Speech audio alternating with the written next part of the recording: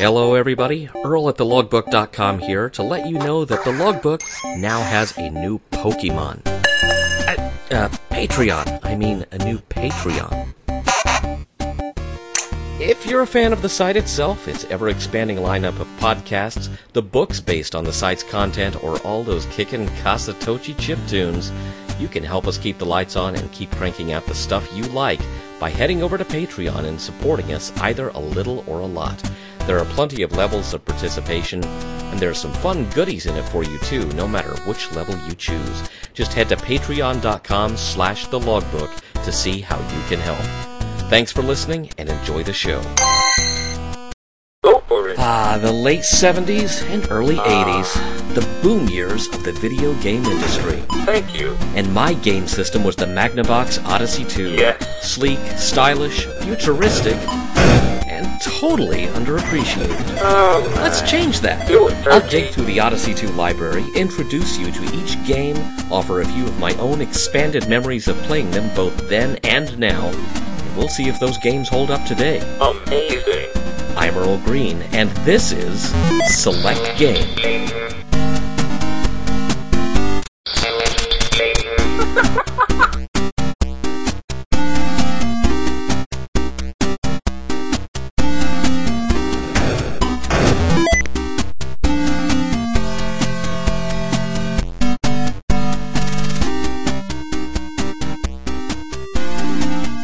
Welcome back to 2017's first episode of Select Game, expanded memories of the Odyssey 2 podcast from thelogbook.com. I'm Earl Green, I'm your host. I suspect you already knew that since I'm the one talking. Welcome to the new year, such as it is. Thank you. This is the second season of Select Game. The second year the podcast will be chronicling the Odyssey 2 and Video Pack software libraries, and to some extent my memories of them. Didn't really have a game plan going into this first episode of the second season because, quite frankly, I went almost overboard talking K.C. Munchkin last time I recorded one of these, and originally that was supposed to cliffhang into a discussion of the legal ramifications of the Atari versus Magnavox case. And that's actually a topic I want to get back to at some point. However, it may be something to do in a supplemental or, sort of an extra podcast at some point this year, rather than it being the main focus of it, because I'm not sure how much enthusiasm there is.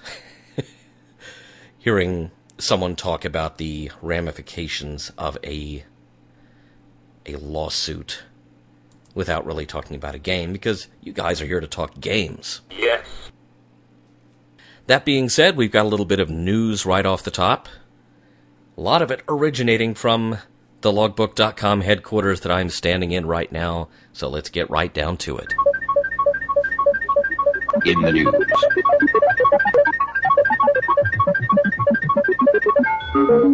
First off, really the big news, and people have been asking about it for about the past year. Select Game and most of the logbook.com's other podcasts are finally on iTunes. You can point your infernal audio devices toward the iTunes page, the iTunes feed for Select Game, and it will automatically throw Odyssey 2 and Video Pack goodness into your ears every month as each episode is released. Amazing. I've also put two of the other podcasts originating from the logbook.com on there, including the daily Escape Pod podcast, which is kind of today in history for those of a geeky bent, especially if you happen to be a sci-fi fan, although there's quite a bit of retro video game commemoration in there as well, and that's a daily show. It lasts usually about somewhere between 3 to 10 minutes, although there are a couple or 3 days of the year where it goes longer than that, depending on just how history happened to roll on that day. Also on iTunes is a podcast that I started during the break that I built into the recording schedule for Select Game, thinking, I need to take a break from podcasting so I don't get burned out on it. So naturally, I got bored and started another podcast. The new podcast is called Don't Give This Tape to Earl. It is also monthly, and it's more of a general interest podcast. The topic will vary wildly from month to month.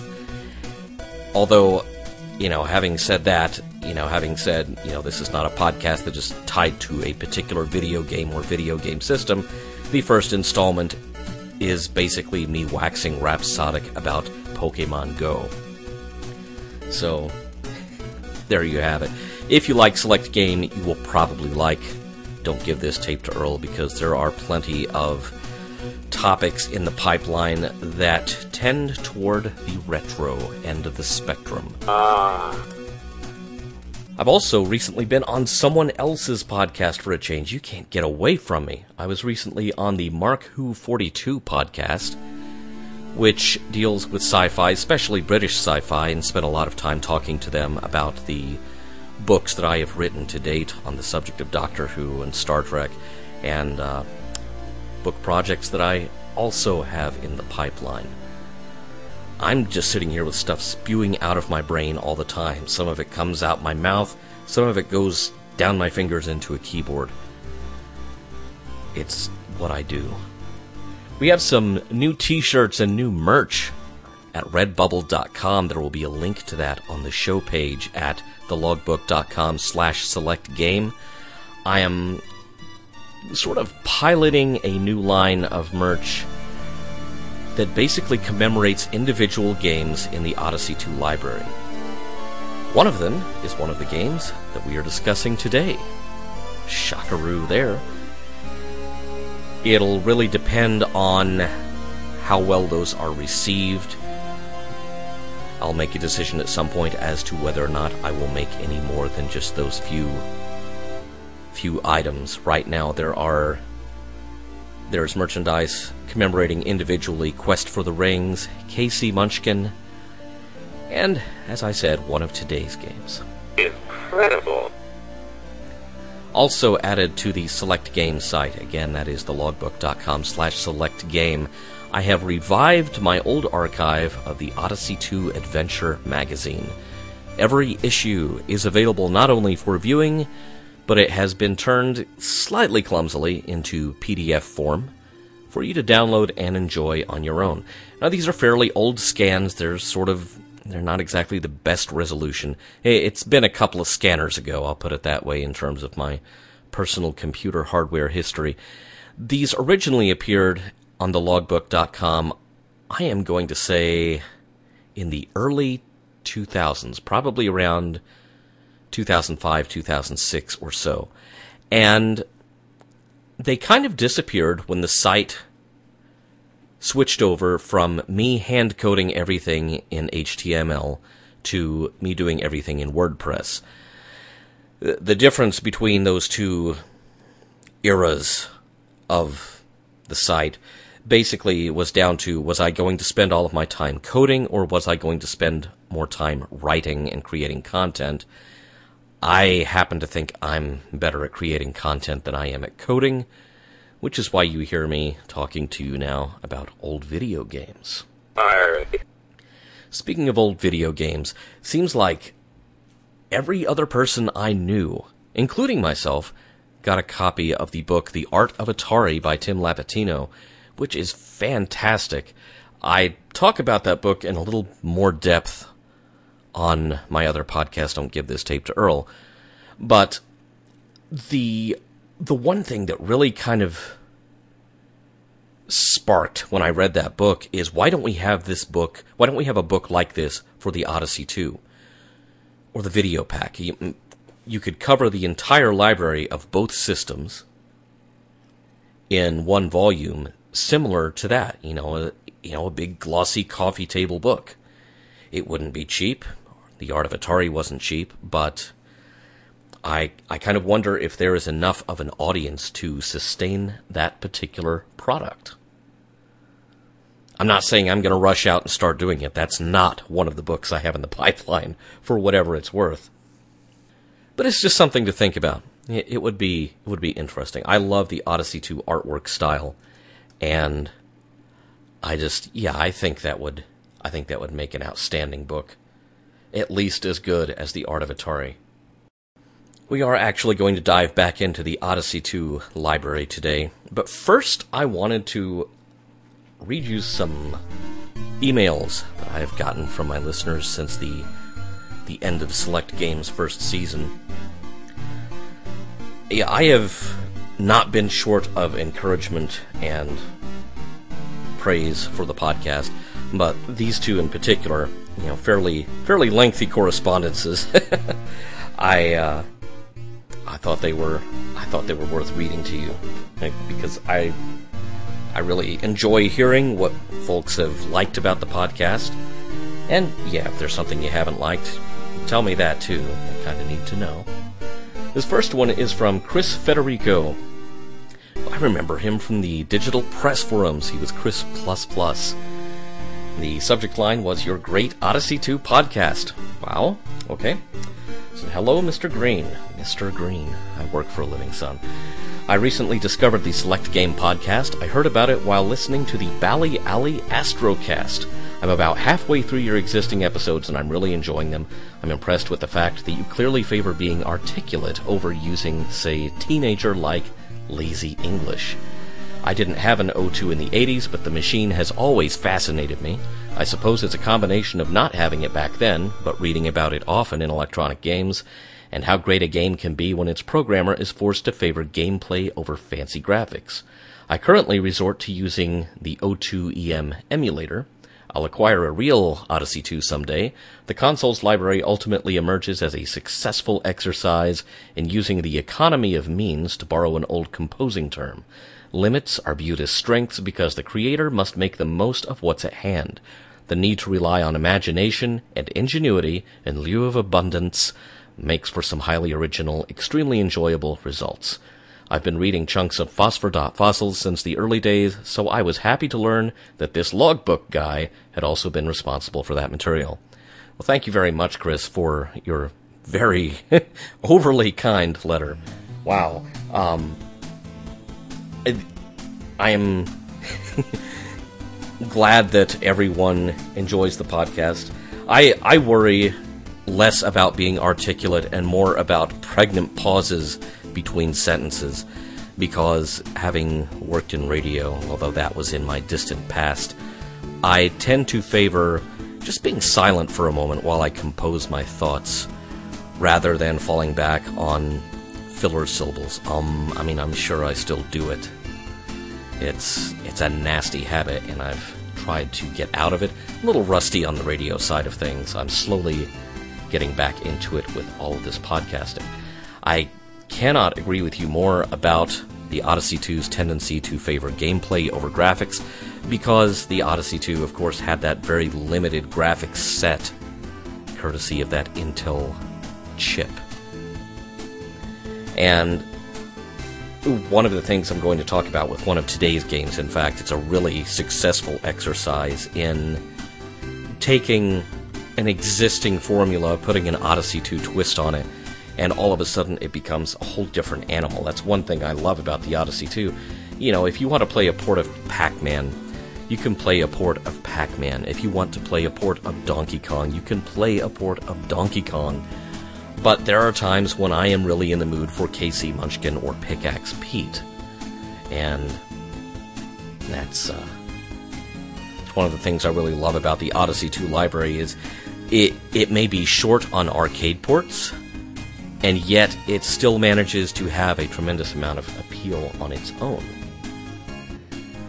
It's funny that Chris mentioned the Bally Alley Astrocast, because the next letter is from Adam Triunfo. He's one of the co-hosts of the Bally Alley Astrocast, and I will include a link to their show at our show site, thelogbook.com/selectgame. It says, "Hey, I've listened to the first few of your Select Game podcasts. I really dig it.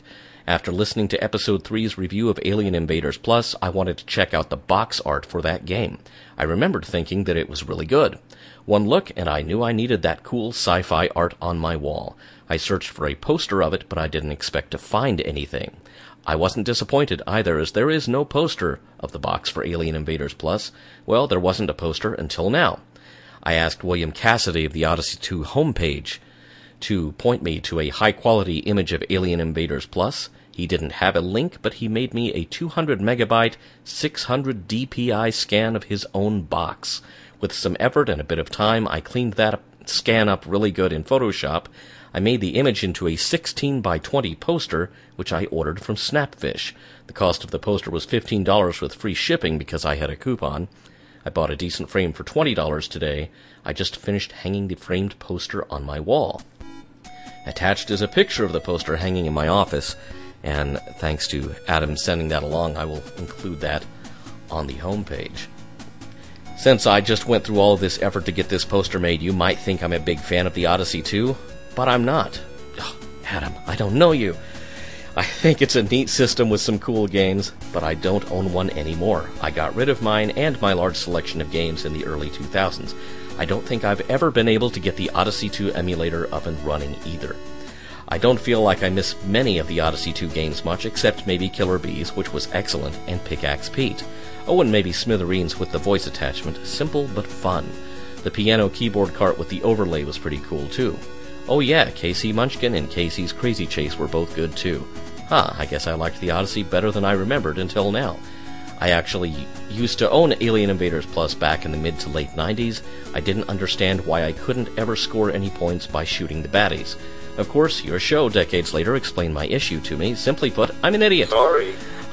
I'd love to be able to claim that I just didn't get it because I had a loose copy of the game, but I had a boxed copy with the instructions. I just never cracked those instructions open because, well, who has time to read instructions when you've got literally dozens of different classic gaming consoles with many hundreds of cartridges? Nowadays, I have plenty of time to read instructions because I thinned my collection down to just a few systems with only the games I play the most. That's a good way to collect games, by playing them. Keep up the good work on your podcast. You've got the perfect voice for this medium. Thank you very much, Adam. I appreciate that tremendously. You're not an idiot. I wanted to point out you're not an idiot. The Odyssey 2 has the Odyssey 2 library as a whole, and perhaps this is because a lot of it came from the mind of one programmer, although that's not necessarily true. It almost seems like there was some sort of consensus decision among the programmers who coded the Odyssey 2 games that they were going to handle scoring differently. In Alien Invaders Plus, there really is no score. You either win that battle or you lose that battle. It's 1 or 0. It's very, very binary. It's more simple scoring than most Odyssey 2 games. You live or you die. At some point, I'm going to get into the Odyssey 2. The Odyssey 2 tendency to have only one life rather than multiple lives, like most arcade games, as a metaphor for the human condition. Oh, man. But I'm not going to do that today.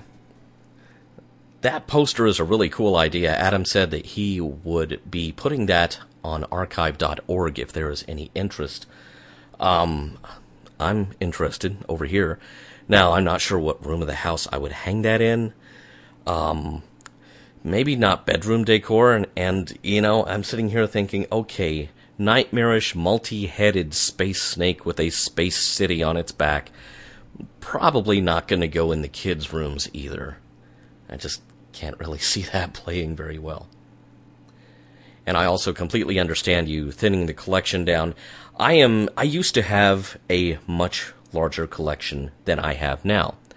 And as I noted way back in the first episode of Select Game, I had sold a lot of it already, and then I gave most of what remained away to my local retro arcade for them to use as they see fit, some as display items, which some of those they already have out. Some of them they may actually, in the future, put those out for people to play and enjoy. And that was kind of the point of handing that stuff over to them. In my house, it was sitting in the closet because I simply had too much stuff and not enough time to ever play all of it. And so what I finally did was I pared it back to almost my childhood collection. The one thing, well, really two things that I had acquired more recently that I kept were the original Magnavox Odyssey, which I did not own in 1972 because I was still in diapers in 1972.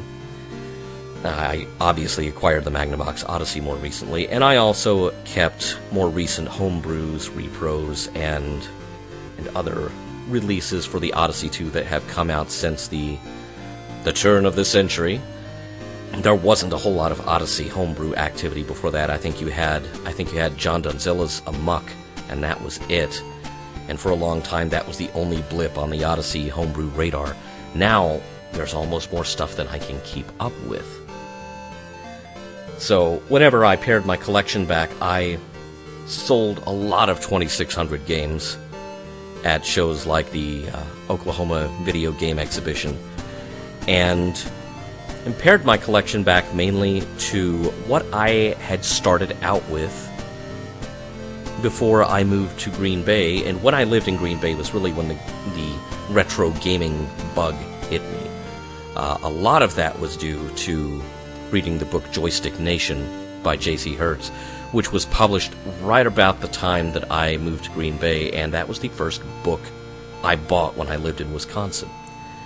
And I know other people have widely varying opinions of that book. I'm a huge fan of it, and that kind of got me started on collecting, which I was into actively until shortly before my first child was born. And that, I had a kick-ass game room before that, and I don't regret tearing that down and putting it away and eventually getting rid of a lot of it, because kids are a whole different thing. My son and I enjoy a lot of games. My oldest son, I have two boys. One of them isn't quite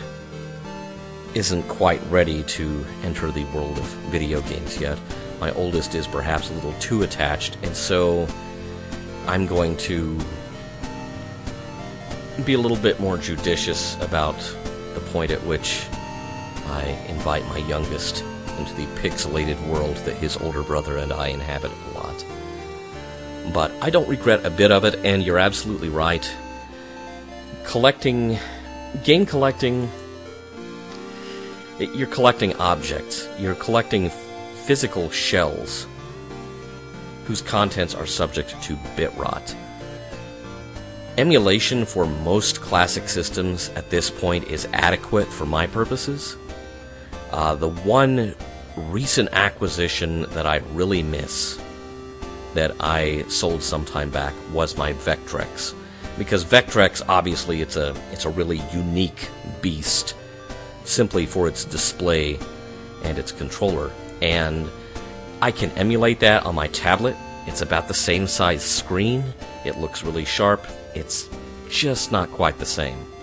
I really regret letting go of the Vectrex, but it's one of those things where, it's not so much that I was young and I needed the money. My kids were young, and I needed the money. So I'm right there with you by saying that I have gotten more out of playing games than I have out of collecting them. Especially getting to share those games with my kid. There's nothing quite like that experience. So thank you, Adam and Chris, both, for those very, very kind letters. I'm open to more listener feedback in later editions of Select Game, but those two arrived right on the heels of the Casey Munchkin edition that came out right around Thanksgiving last year, so I wanted to highlight those. You guys are way too kind. Want to give some shout-outs also to some other MVPs that have helped encourage me keeping the show rolling, because there are some occasional stretches of silence where I'm wondering if I'm doing it right. But I am grateful to the Wizards of Odyssey podcast page, which that is another Odyssey 2 podcast, that they got an intro episode out, and apparently some scheduling difficulties have kept them from getting together to record anymore. I heartily encourage them not to give up. Certainly, my perspective is not the only one that needs to be heard on this classic system and its library. So I would really I really hope to hear more from the Wizards of Odyssey in the future. In the meantime, they have been terribly kind in the past year about posting on their Facebook page every time there's a new Select game out, which I'm terribly grateful for that. You know, this could have turned into a competition, which is absolutely not what I had in mind. And, you know, maybe at some point we will join forces. We'll see what happens. I look forward to hearing more from the Wizards, and in the meantime, I'm certainly terribly grateful that they have helped get the word out about Select Game. I want to thank my Patreon supporters. I haven't named you guys yet, and I should. Kevin Bunch and Charles Coons. They're Patreon supporters for thelogbook.com and its various podcast and book projects. That's not to say that they are necessarily Select Game fans. Well, I know Kevin is. I've heard from Kevin. But that certainly helps. That certainly helps. I also want to thank fellow podcasters such as Flack and Ferg, John Schaller from the Amigos Amiga podcast. All of them have encouraged me. They've discussed technical issues with me. All sorts of handy advice. I know Flack kind of helped me find the magic bullet that finally got the podcast on iTunes after I had given up on it for several months, because iTunes is terribly picky about how your feed is formatted, and I was not able to get it to swallow whole a feed generated by a WordPress site, which my entire site is WordPress. So Flack was instrumental in helping me kind of bust that particular logjam and get the Logbooks podcast on iTunes. Thanks to all of you. Thanks to you listening right now. Thank you. I'm doing this for you guys. Thank you. Now, onto some games. This month, we will be covering a couple of twofers in the Odyssey 2 library. The Odyssey 2 library has several of these titles, which are multiple games on a single cartridge, and both of the cartridges I'm plugging back into the machine for this month's podcast are twofers. They are Blockout Breakdown and Out of This World Helicopter Rescue. First off, before I get started, I've got a little bit of a technical note about today's gameplay segments and a very, very experimental feature for this month's podcast. About the middle of last year's Select Game podcast, I suddenly got a new recording setup and tried very hard to burn off all of the material that I had recorded with the old setup, which was a portable voice recorder which had an audio resolution ceiling of 128 kbps, which, if you know anything about digital audio engineering, that's kind of low. I mean, I might knock the whole podcast down to that so it's small enough to deliver without problem and small enough to store without eating up my whole server and everyone else's servers now that it's on FeedBurner and iTunes. But the material you start with should be of a decent quality. It's easier to knock it down and finesse it so it doesn't sound like crap than it does to have it sound like crap from the beginning. However, I discovered while going through my podcasting folder, which is taking up an increasingly vast amount of real estate on my 1 terabyte audio drive on my main workhorse computer, now that I'm involved in doing so much of this talking to myself and letting you listen, I found that I had missed a couple of headset gameplay recordings. And so that's really what determined the games for this first edition of Select Game of 2017. So I wanted to go ahead and get these out of the way and start fresh. Now, these are also older gameplay segments in that the audio from the games was actually recorded as part of a video DVD recording the output of the Odyssey 2 that I was playing it on. And so I've actually gone ahead, I've resynced the audio to that original video, and I have uploaded these two videos to iTunes. Not to iTunes, good grief, to YouTube. Yeah, that. iTunes, yeah. iTunes on the brain. So, the gameplay segments for this month's podcast are also available in video form on YouTube. You will find them embedded at thelogbook.com/selectgame. And let me say this about that. That was how I was doing the podcast starting out, and then something happened. Lightning hit the house and blew up a couple of things, including the set-top DVD recorder that I was using to do that. So I have not done recording the same way since about March of last year. Yeah, it was March of last year. It was storm season. It was lovely. I remember stocking up on gameplay segments with the headset recording method, and then forgetting that I had recorded some. So this is a very experimental way of doing things, and it's not a way of doing things that I still have at my disposal now. If you guys really like this, well, here's what I will need to continue along those lines.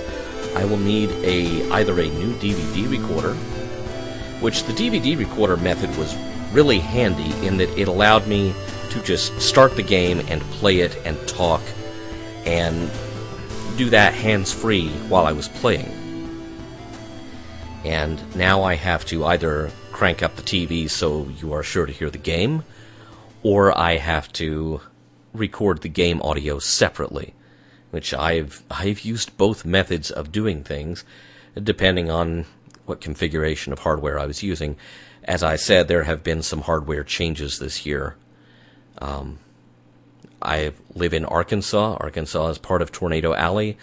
Probably about once every spring, I lose a piece of equipment. And I have real surge protectors on my stuff. We're not talking, $10, $15 power strips that you get at Walmart. I mean, I have real surge protectors. But I also live on the side of a hill, and there's enough lightning up here that it eats something once a year.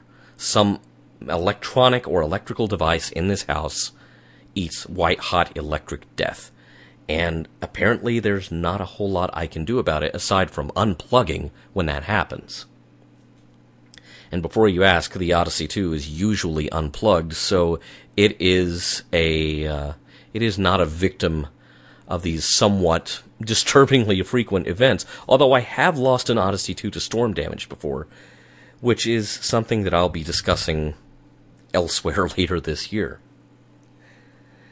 So either I would need a new DVD recorder to continue doing things this way, or I would need some other means of video capture to do more of the gameplay segments this way. Neither of those are really in the budget right now, so this is very much an oddball experiment. Let me know if you like it. At some point, it would be lovely to have either the DVD recorder or video capture, and to get a newer camera, something other than my phone, and actually record the whole show in podcast form and put it on YouTube, because that seems to be all the rage now, although really video is sort of an afterthought outside of gameplay segments for this podcast. I'm not sure anyone really needs to see my giant pulsating face on their screens talking Odyssey 2.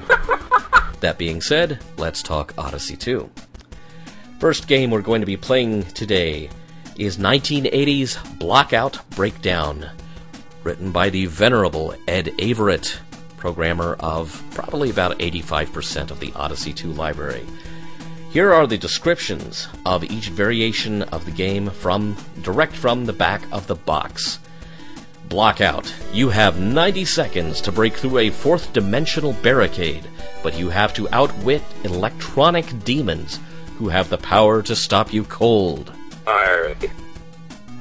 Breakdown. You have 1 minute to bust all the blocks on the screen, but you had better be quick because electronic demons keep putting them back. Challenge another player, or just try to beat the computer. You can even watch the computer play itself. On-screen digital scoring and timing. Full sync sound action. I have to say it that way because that's the marketing spiel. Now, as far as watching the computer play itself, Blockout Breakdown is a real rarity in the Odyssey 2 library, in that there is sort of a sub-select game screen once you once you have the select game screen and you punch in one of the numbers to play one of the games, there's a screen that acts as it's kind of like an attract mode on an arcade game, and it directs you as to which number to play which variation, which number to press on the keyboard to play which variation of the game. That's really unique. I had forgotten about that before I had put the cartridge in. I really liked that. Now, obviously, Ed's starting point here was Breakout by Atari, which was first released in the arcades in 1976 and has continued to be recycled by various incarnations of Atari down through the years. Although both variations that Ed designed, and sort of bolting new elements onto Breakout, they both add a role for a second player that Atari never dreamed of, because in both games, a second player can assume the role of the little Odyssey 2 men running up and down, running along the layers of the bricks and repairing them, which is really the unique part of this game. And I've got to say, after reacquainting myself with Blockout Breakdown and remembering how much fun that was, especially with a second player, I found it kind of hard to even think about going back to plain old Atari Breakout. I've included a link to the manual and the ROM, which you can download and play on an emulator, or I believe you can play it online at archive.org. It's important to note that in Europe, for you Video Pack fans out there, this game was released under the title Dam Buster. Well, damn, Buster. Let's play Blockout Breakdown on the Odyssey 2. Blockout and Breakdown is a surprisingly good early example of what, as you know by now, I call near-beer arcade ports in the Odyssey 2 library. Blockout and Breakdown, obviously, you just switch a few syllables around and you arrive at Breakout, which is obviously what this game is in the Odyssey 2 library. It's the Odyssey 2 version of Breakout, but the lengths that it goes to differentiate itself are pretty stunning. It really is a completely different game. They can't get sued by Atari for this one. Alright, Blockout. Press 0 and then press 1. You press 0,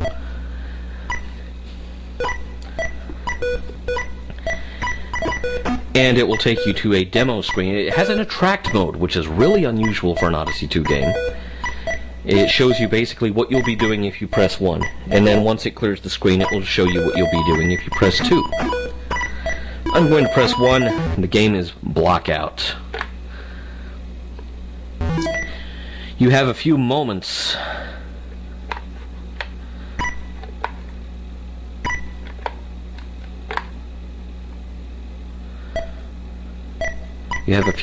before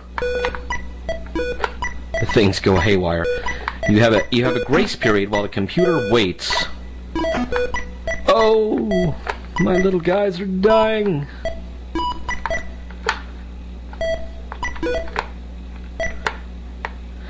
The basic premise of Blockout is that you are controlling a bunch of little Odyssey 2 men, which are integrated into the brick layers that you know so well from Breakout.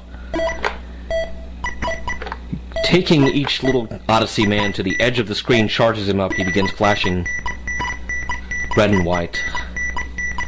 I lost.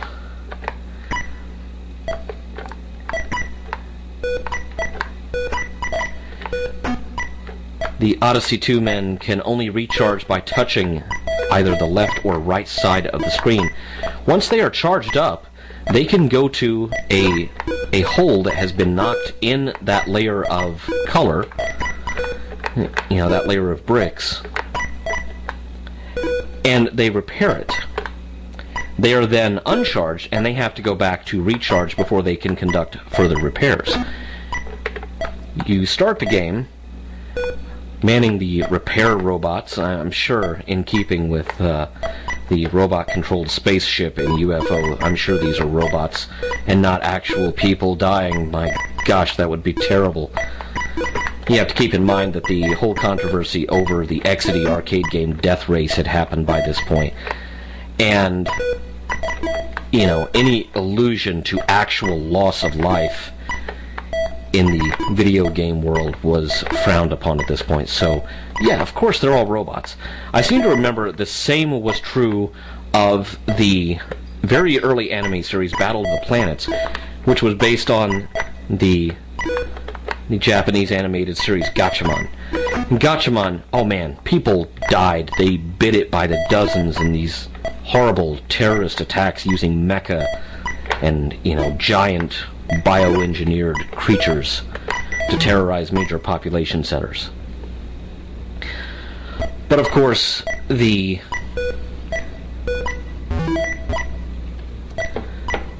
fun thing about it was, in Battle of the Planets, once they did the English dub, they edited a lot of that stuff out.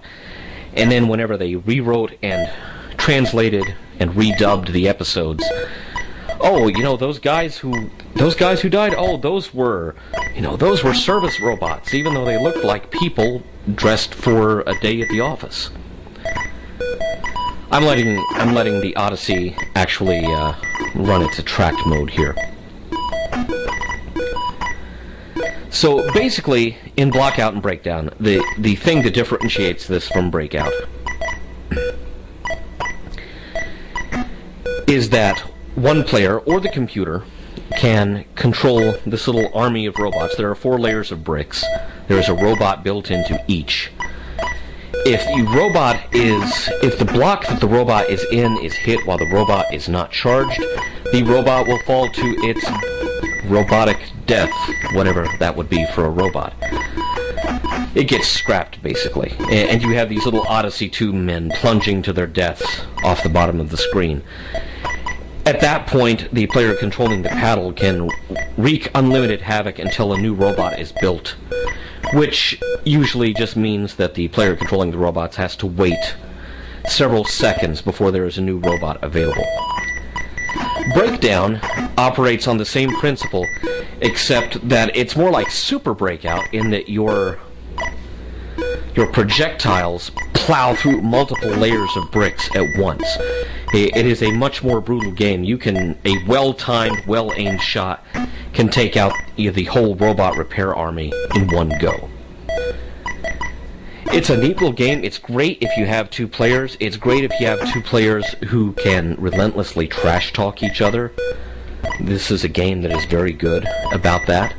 It is very good at inducing trash talk. And that's Blockout and Breakdown. It sounds exceedingly simple. I'm probably making it sound so simple that you're thinking, okay, what's the big deal? This is very much like Smithereens. Smithereens is one of my go-to party games on the Odyssey 2. And the thing about Smithereens is it too is exceedingly simple, but you get 2 players who are really into it, and it is a blast. Blockout and Breakdown is really the same way, and it may well be the earliest title in the Odyssey 2 library that is compelling in that way with the right couple of players. There was your white-hot sync sound action, baby. Blockout and Breakdown.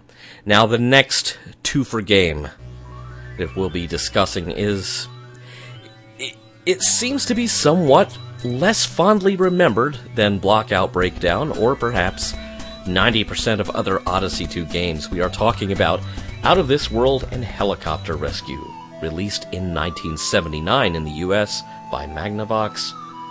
Now, there is no programmer credit on the package for this game.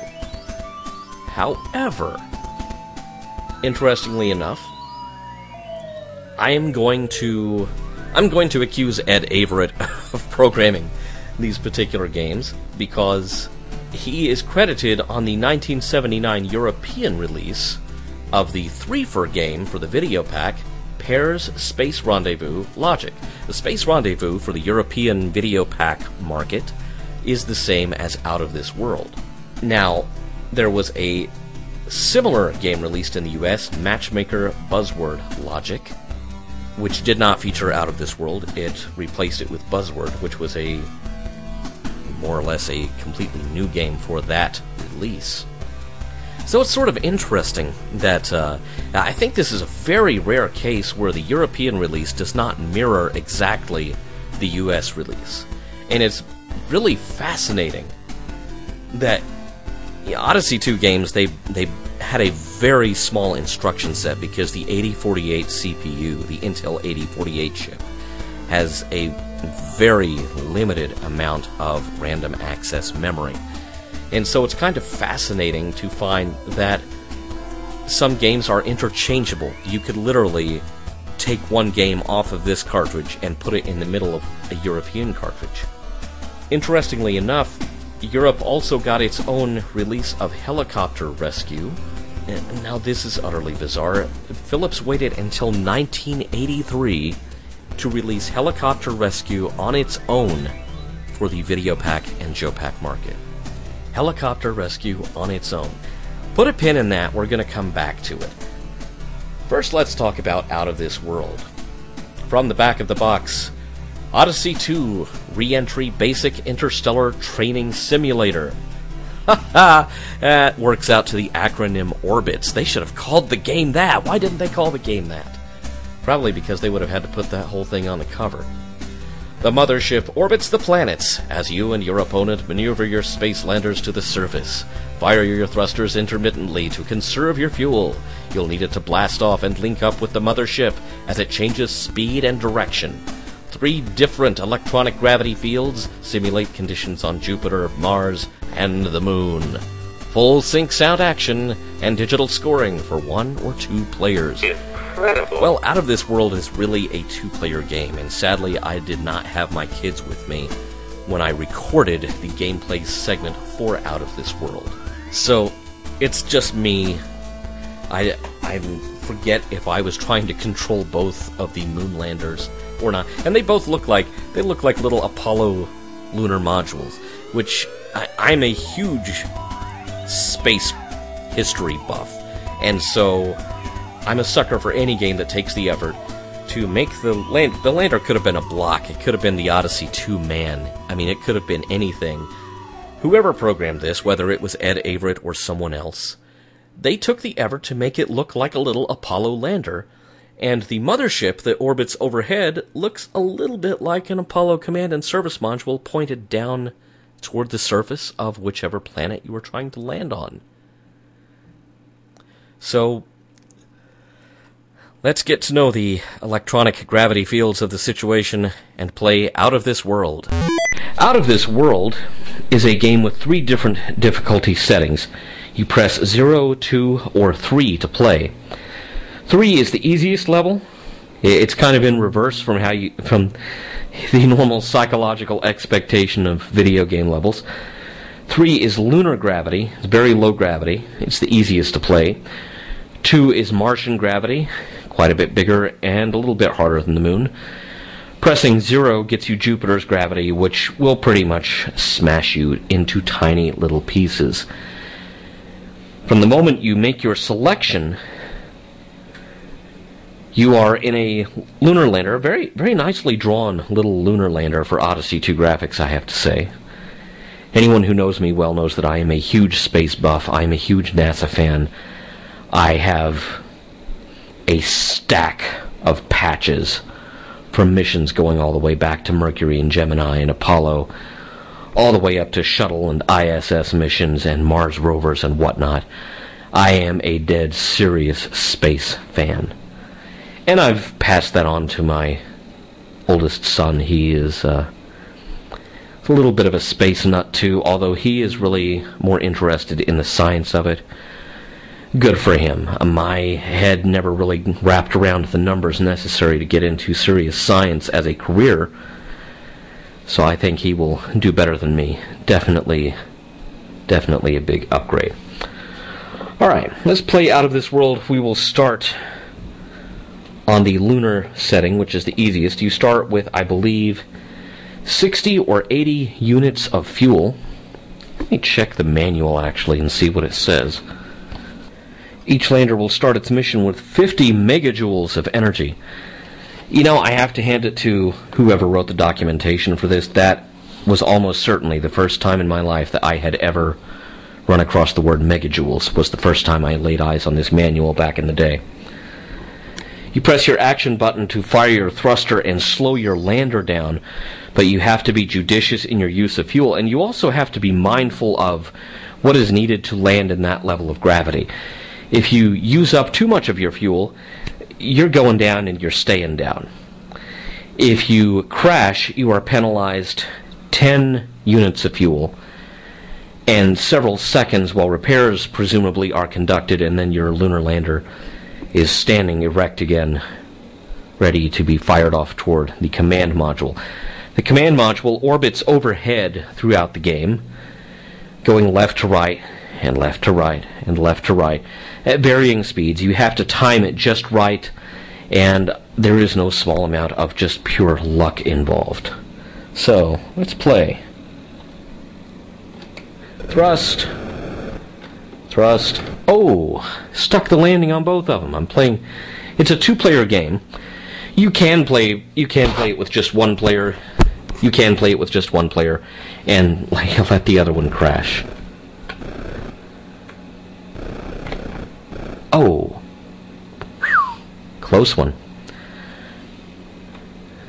You have to conserve enough fuel to lift off again and get back to the command module. That's how you win. Whoever returns to the command module intact most often wins the game. Oh. Docked with the command module with 3 megajoules of fuel left. The larger the planet is that you select for your game, the heavier the gravity and the greater the difficulty. Jupiter is brutal, but you learn to manage your fuel and survive. It's a very, very simple game. But for a kid like me who grew up with his head, filled with everything he had read, everything he had seen about the space program, oh, I loved this back in the day.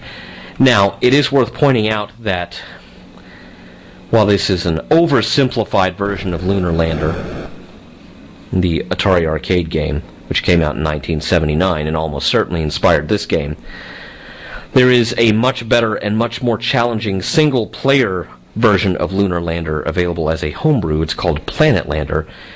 It was written by Ted Siporisky and released by, I believe it was released by PackRatVG.com. You can still get copies of Planet Lander from PackRatVG. Now we move on to the other half of this twofer cartridge, Helicopter Rescue. Now, earlier I was mentioning that Out of This World Helicopter Rescue probably is not on the top of anyone's Odyssey 2 favorites list. It's this half of the game that most people seem to hold against it. So let's read the blurb from the back of the box. This daring helicopter rescue mission is a race against time. You only have 2 minutes to save as many people as possible from impending disaster at the Doomsday Hotel. Hey, they've rebranded the Trump properties. It takes precision flying to get your chopper into position and board the survivors. Sync sound action, digital scoring, on-screen digital timer, realistic flight control, 1 or more players. Wow, talk it up, guys, talk it up! No game could possibly live up to that. I mean, on-screen digital timer. My microwave didn't have that in 1979. I didn't have a microwave in 1979. That's probably why. Wow. Okay. Now, just as Blockout Breakdown was obviously inspired by Atari's Breakout, Helicopter Rescue is inspired by... it's inspired by the Mechanical Claw game that you used to find at Chuck E. Cheese, or you probably still find at Chuck E. Cheese. Helicopter Rescue, it's not really a huge amount of skill involved. It's really sort of a matter of endurance and timing. It's a bit of a death march. It's a slog. How fast and how often can you complete this repetitive series of actions? believe it or not, my copy of this cartridge, I don't know where it's from. The price tag does not have the name of a store on it. It's not the Boston store, because I've run into a couple of Boston store games before on this podcast, and those were clearly marked. This, I have a feeling, came from a little store, and this will mean absolutely nothing to you not living in Fort Smith, Arkansas. It's a little store that was over in the same area where there is a restaurant called Calico County. And this store, it was a video store, and it was there and gone again in about 2 years. And they carried Odyssey 2 games for a little while, until about the time the industry crash made it pointless to do so. I have a feeling this came from that store. I completely forget what it was called. $22.95. If you can imagine shelling that out for a minty fresh copy of Out of This World Helicopter Rescue. That being said, let's get it out of the way. Get to the chopper! Helicopter Rescue, you're trying to evacuate people from a building one by one. You have to lower a basket and into just the right place so that they will walk into it. You then raise the basket. You can't move the chopper again until you have the basket inside the helicopter with your rescued victim. And then and only then can you take off. Right joystick? Alright. You have to not crash into the building. You have to come in low enough that you can quickly lower the basket, get the guy into the basket, get the basket back into the helicopter. Then you have to go to the smaller building, I guess that's the hospital or the ambulance or whatever. Drop the basket again, little guy gets out, raise the basket. I'm down to 1.5 minutes to get as many people out of this thing as I can.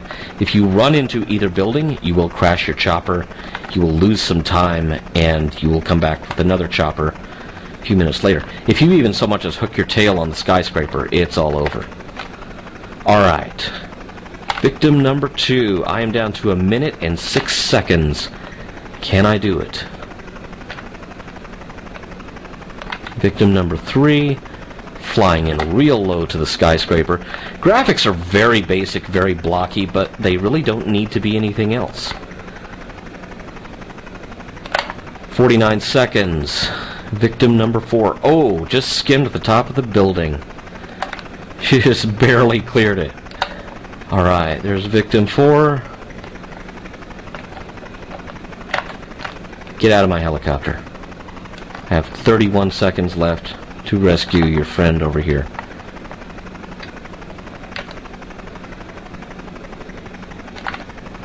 "22 seconds. Victim number 5. Are we going to make it?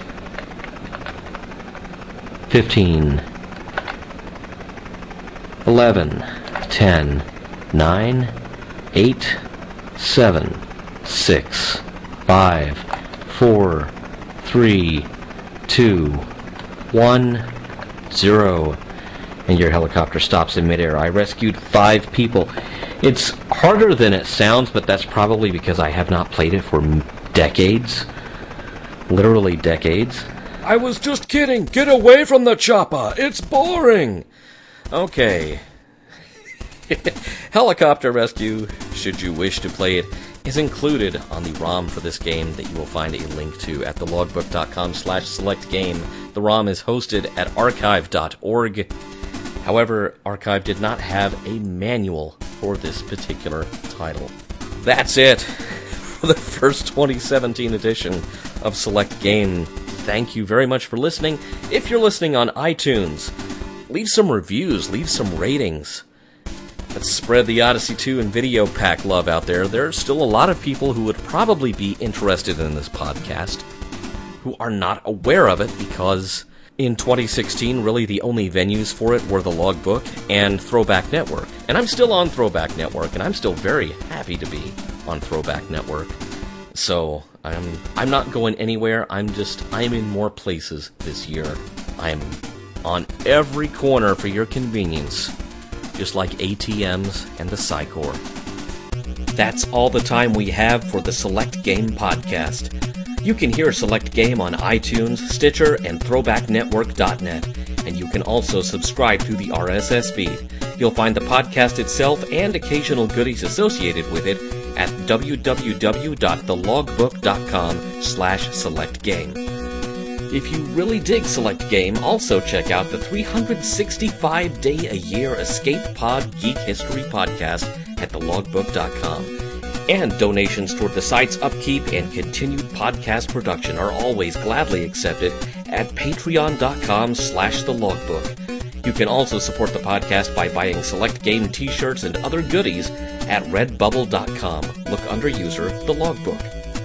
Phosphor.Fossil is a comprehensive timeline of the golden era of video games, including the Odyssey 2, can be downloaded at thelogbook.com/store, which is also where you can find the books I've written about everything from Doctor Who to Star Trek to growing up geeky.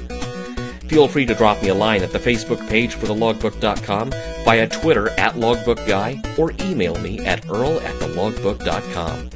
Select Game Expanded Memories of the Odyssey 2 is a production of thelogbook.com and was written and produced by Earl Green. Music performed by Kazutochi, available for free download at thelogbook.com.